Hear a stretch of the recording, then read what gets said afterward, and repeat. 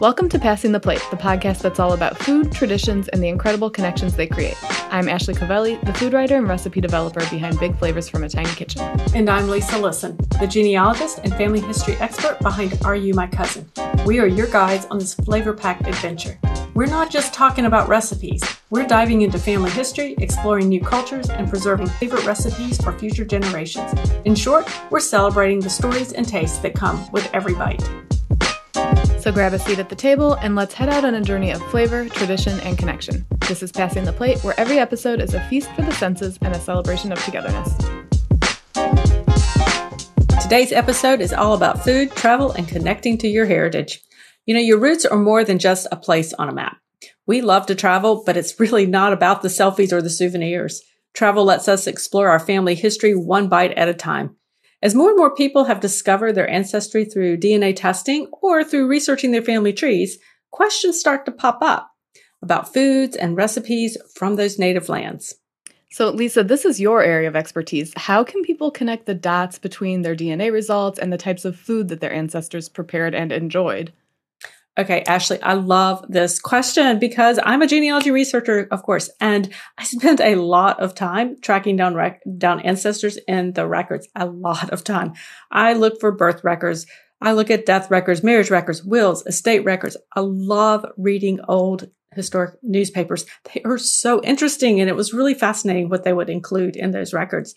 But one of the reasons I love the newspapers is that to really understand our ancestors, they're more than just the name. They're more than just that name on that family tree. They had lives.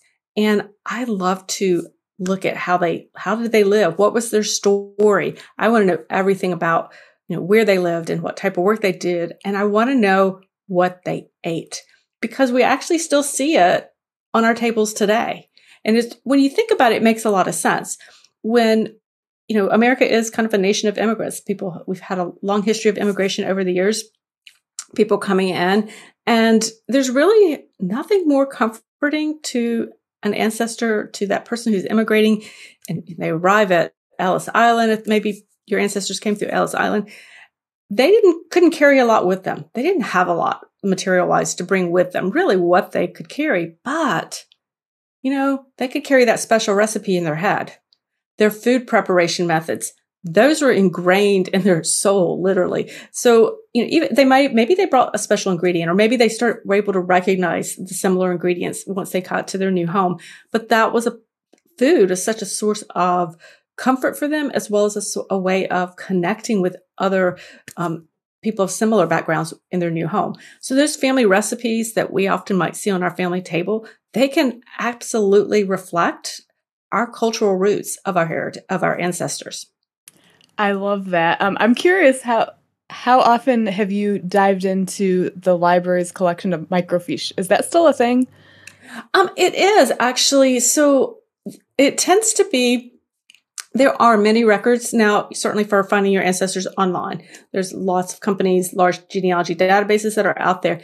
And what I always tell people though, is that as much as there is online, that is the tip of the iceberg when it comes to finding records that might be helpful in building out a family tree. Interesting. The courthouse. I love getting into a courthouse because you can look at the original documents.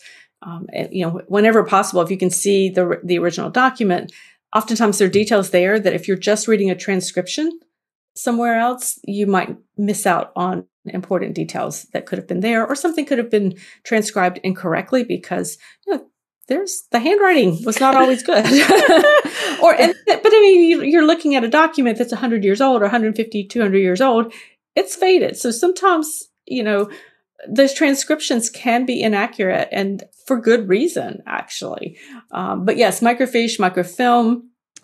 Yeah, I remember I grew up in Fort Wayne, Indiana, and they have the public library there is huge. And I remember scrolling the little wheels and flipping through all the old newspapers. And I think their genealogy department is one of the biggest ones maybe in the country. Yes, Allen County Public Library. Yes, definitely. I love that you're familiar with my original hometown library, and it's nowhere near you. It's nowhere near me right now, so that's too funny. I've never been, but definitely, I'm very familiar with them. But yes, so maybe we need to plan a trip. I'll go back and visit my family, and I'll take you to my childhood library.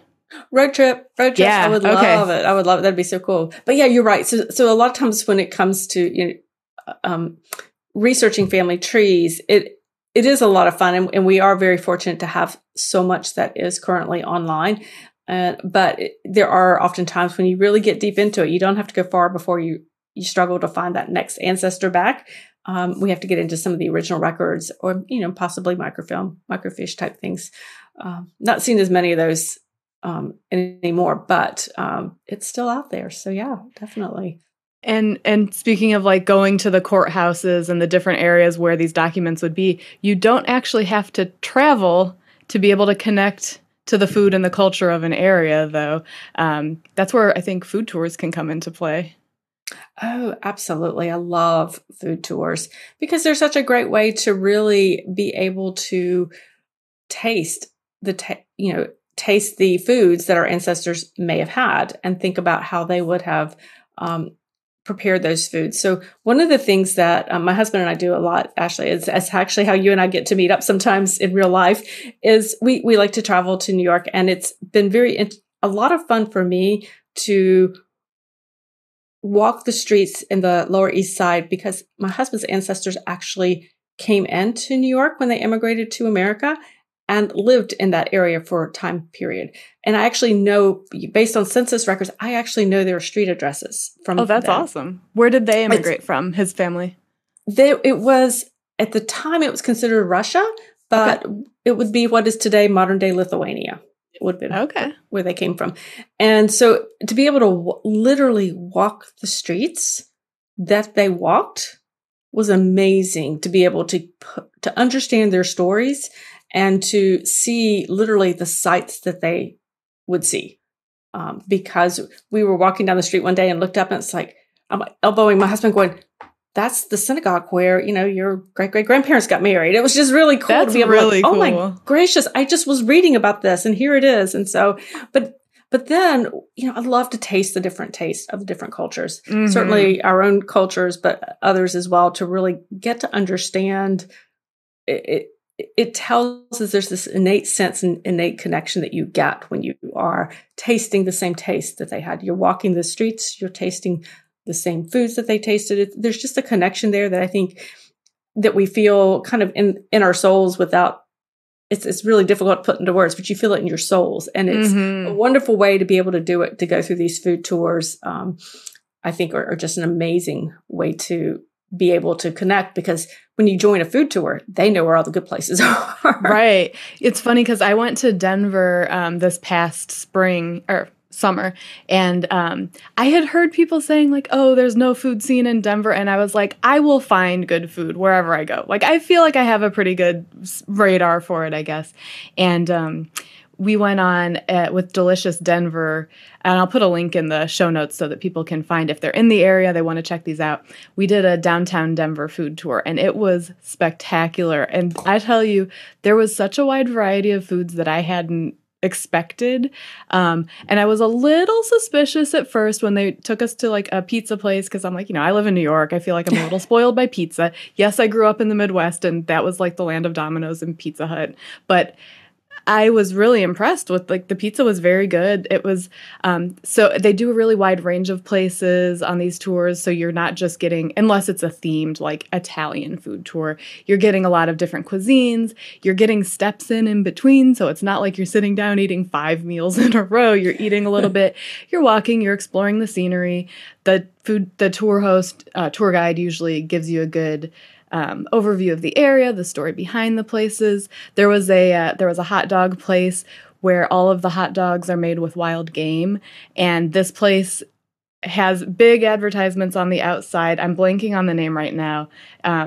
It's like Wild Jim's or something like that.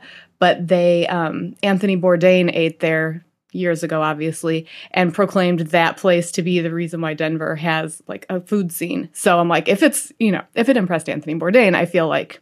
But I mean, right. We're talking like very interesting meats and things. So that was a lot of fun. And then obviously here living in New York, we've got a wealth of different immigrant populations and really interesting and eclectic foods. So, and I don't know if you've been on this tour, but there's a company called Big Onion Walking Tours. and they have a multi-ethnic eating tour of New York's Lower East Side. And you get to the tour guides there from their website. They say Big Onion walking tours emphasize the diversity of New York City's neighborhoods and people. Our educator guides expertly use architecture and the built environment to explore the city's historical roots of immigration, race, ethnicity, and gender that have shaped the city's unique social and cultural identity. So they have a wealth of knowledge. A lot of them are like graduate students, or they're in the field of like actually knowing history. So you're really getting a well-informed view of like a full picture in addition to interesting foods. So like we saw the tenement buildings, we got to try like Malaysian beef jerky. We went to like all these different places. There was a pickle shop with things that were pickled that I didn't even know you could pickle. And again, you're getting to walk and explore, and hopefully the weather's nice. But yeah, there's just tons of options there. I want to sign up for that one. So I've done, I know my husband, I've done a food tour through the Lower East Side on Free Tours by Foot, which is another really great. Is that a self-guided one? It is not. They have some self-guided, but they have tour guides, and it's Free Tours by Foot, but you pay what you want at the end. And these guys do a phenomenal job as well. But I love what you said, and I love what you were saying about the Big Onions, what they have on their website. Because they're exploring the city's historical roots of the immigration, race, ethnicity, and gender, and how it shaped the city's identity, that area's identity. And I think that's so important, because that's exactly really one of the things that I teach when I teach genealogy and speak on that is we have to understand the context. We have to understand the social history surrounding our ancestors for that time period that they lived in that area, because it really speaks to who they were, and it impacts decisions that they made. So it's a really amazing, it's definitely, in food, obviously housing and food are made a huge impact on what our ancestors did and how they made decisions on what they would do, whether they stayed in an area or whether they left an area. Yeah. And one other note I would have for anybody who's taking a tour, and we'll link to all these companies in the notes, but Google's your best friend. There's tons of tours available. If your tour guide is doing a great job, I know they work for tips. So if you have it, if it's in your means, like it's nice to show them a little appreciation that way, especially if you're spending hours with them learning about things. I know it's always appreciated. Definitely. Plug for the service workers, Yes. Well, and there are so many areas now that we're seeing more and more tours these days, food tours that are out there. And I love some of the ones that are themed are really cool to be able to go and kind of, because I live here down here in the South, you'll find themed ones for barbecue or oh my gosh, a Southern themed one. You should come down, Ashley. We'll do a barbecue theme. After we go to the Allen County Public Library, we'll take a trip down to you and do a barbecue tour. Right? We'll do barbecue tours. Awesome. Are you worried your family recipes will be lost to time?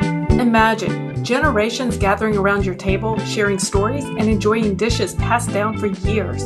With the Passing the Plate video webinar and ebook bundle, you can make that happen. You'll learn how to capture those cherished recipes before they're lost from memory, uncover the secrets and heartwarming stories behind each dish, and connect you to your family's history in a powerful and delicious way. To learn more, head to passingtheplate.org/resources. So let me ask you this. So there are a lot of, we think of the food tours in the big cities, but what happens if really you're in an area, if you live in an area, but you really aren't traveling, or you're not traveling to an area that has food tours? What would you recommend, Ashley, as, the foodie here? What would you recommend somebody do if they're trying to kind of build it on their own? Right. That's a great question. So I feel like, like I said, I kind of sense out, I sniff out good food where I go. A lot of times you'll see like kind of hole in the wall places. Those sometimes are hidden gems. So sometimes if you're just exploring a new area or even downtown and you see in your own hometown and you see somewhere you haven't tried before, maybe just give it a try. Like just test it out. If it's not great, chalk it up to a lesson learned. But a lot of times if I'm going somewhere new, I'll kind of I'll go on Google, and you can even create like a list on Google Maps where you can save different locations into like a folder for whatever. So like say I'm going to Atlanta. Obviously I'm sure they have food tours, but you could search places. You could look at reviews if you want. If I'm looking for somewhere with reviews, I'll usually look for somewhere that's got a really high rating with a lot of reviews. So if there's 2 places, one has 5 stars, but there's only 3 reviews, and another has 4 stars, but there's 1,000 reviews, I'd probably go to the 4-star one because, you know, that's a high average for a lot of people. That makes sense. So I tend to like just poke around and I'll look for a variety of different places. So like if I've found a place that does Japanese food, maybe then I'll try to find something like Ethiopian or Mexican or Middle Eastern, just to try to get like a variety in there. And then once you have those all on Google Maps, you can have them show up as the little markers, and you can see kind of which is close to which other one. So if you wanted to like organize your own food tour, say you had like the places I mentioned before, maybe you stop at the Japanese place and you get an appetizer. And then you, based on the map, see which one's the next closest. And then you can walk, and if it's walkable, you could walk over and go and get maybe a salad from the Middle Eastern place, and then go and get, I would probably, unless you're sharing, if you have a lot of people, maybe you could get an entree to share. You know, you also don't want to take up a whole table with like 5 people getting one entree. But, you know, so I feel like just like trying a little something from each place, and then maybe save the one that you think might have an interesting dessert and save that for the end. So you could do that. You could also, if you're at a place in your own town or in a new town, you can ask the staff at a local restaurant or a store, if you're shopping like a little boutique or something, you could ask them, say, where do you like to eat or shop or whatever. That's a good idea. So there's this Instagram account, Spirited LA, and the hostess, her name is Hannah Chamberlain, and she has this great series on there. It's all cocktails, but she has this great series called Drinking Whatever Bartenders Tell Me to in, and then the different cities. So like Las Vegas, Dublin, Seattle. So she'll go to a bar, she'll go up to the bartender and, you know, get a drink, and then she'll say, hey, where do you go for a drink? Like, what's your go-to drink in town? And they'll say, oh, I like to get a Manhattan from this bar. So that's her next stop. She'll order a Manhattan, and then she'll ask that bartender, hey, where do you go for a drink, and what do you order in town? And they're like, oh, I go to this place, and I get a, you know, whatever. So it's just an interesting way for her to kind of let the locals guide her, and they're the people in the service industry. So I feel like you could do that with food, too. I think you could. That's a really interesting, I'm going to look at that, but I think that sounds, what an excellent, you ask the people in the know, right, where they eat. And I think that's an amazing way to do that. Yeah, especially. It reminds me a little bit of a restaurant that my husband and I did in New York, and I wish I could remember the name. I can't, but it's Georgian. Okay. And so we went and we explained to her, we came because we were interested in trying the Georgian food. And so we did exactly what you said. We actually looked up all the reviews and found that this one had good reviews. And we went and we talked to the hostess, and they were amazing. They were telling us all about the food, and there's a lot of cheese. It was wonderful. But they were telling us a lot about the, what they used to make the food. And then they gave us a dessert and said, well, we want to make sure you try this very traditional Georgian dessert that's very common. And it was a really amazing time to be able to connect with the staff there on that. So that's a really neat, that's a great way to go about it. Well, and if you are in, say, something like that, and we do have up in Westchester County here in Mount Kisco, we have a Georgian restaurant that's very good. If you're talking to them already and you can tell they're interested in talking about the ingredients and it's not just like we're clocking in, we're clocking out type of job, you could ask them, like, where do you go for, like, if they have, you were talking about cheese, like this special type of cheese, like where would I buy something like that? And maybe they'll direct you to a local place where you could do that. So I know, like, out here, there's a lot of different, like, specialty markets, like, like an Indian grocery or a Latin grocery store, Korean markets. I know, like, H Mart is a big chain. I think it's across the country. But there's a lot. I think we have one now. Or spice shops, yes, you can order them online, but there's something about going to a spice shop that really is an interesting way to kind of explore a new cuisine. And I think you and I went both one time, the first time that we hung out. We went to 2. Yes. I think we went to 2, yes. And it was really cool. It was the very first time that Ashley and I had in met person. After knowing person. I mean, we'd known each other for a number of years. And we went to the spice shop, and it was really so much. I mean, I've been to spice shops before, but to go with you, Ashley, because there's a lot there that I didn't recognize. Or I'm like, oh, that looks interesting, but I would never know what to do with it, kind of thing. And just to hear your perspective with your food background and recipe development, I was like, it was an amazing time to really look at that. And I learned so much about different types of spices that were there. It was well, amazing. And places like that, if you talk to the staff, if it's like specifically a spice shop, I'm sure they'll have a lot of knowledge about the different blends or ingredients. Or like if you have a Penzeys Spices near you, they have jars out of all the different spices, and you take the lid off and you sniff them. So you can smell the difference between Vietnamese cinnamon or the Ceylon cinnamon or the different varieties. So you can actually like experience it before you buy it. But it's just interesting to see, like, there's not just one type of oregano. There's Turkish oregano. There's Mexican oregano. Like there's just, it's really cool. You can totally nerd out over this stuff.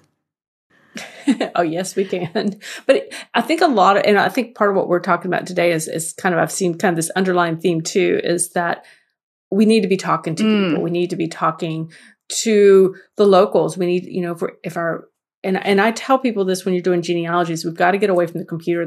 One of the best things you can do is actually shut the computer and get out there if you're able to get local, or if you just need to talk to somebody who is, from that culture, and to be able to learn about what customs were and what was important to that community at that time period. So it's a really great way to be able to do that. I agree. Yeah. Yep. Clearly we're very shy people. The other thing, if you are a little like leery of going out and like talking to the world, or you're maybe not quite as outgoing, check out your local library. Many of them have really interesting cookbook sections, and depending on your library, there'll be more or less cookbooks in it. But I know out here, the several local libraries, they have the cookbooks divided by cuisine. So you could, like, if you want to explore some new to you types of cuisines, you could say, all right, I'm going to grab one book from the Middle Eastern section, and I'm going to grab one book from the Italian section, and I'm going to grab one book from the Asian section. And just like, even if you don't cook from them, a lot of these cookbooks have really interesting stories on the background of the ingredients, the culture, the cuisine, and it's a really great way to explore.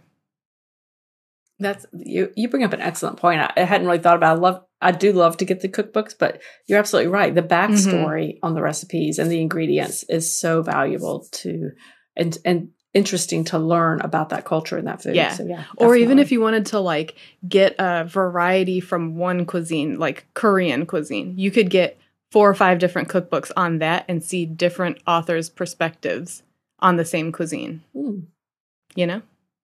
That's it. That's a good point. I'll be going to the library later today, guys. Support your local libraries.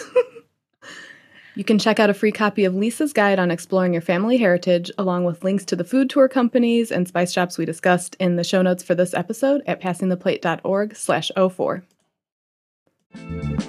Well, that's a wrap on this episode of Passing the Plate. We hope you enjoyed our journey into the world of food, traditions, and the amazing connections they create. As always, it's been a pleasure sharing these delicious stories with you. Remember, food is more than just sustenance. It's a way to connect the dots between our past, present, and future. And until next time, happy eating, happy connecting, and pass the plate.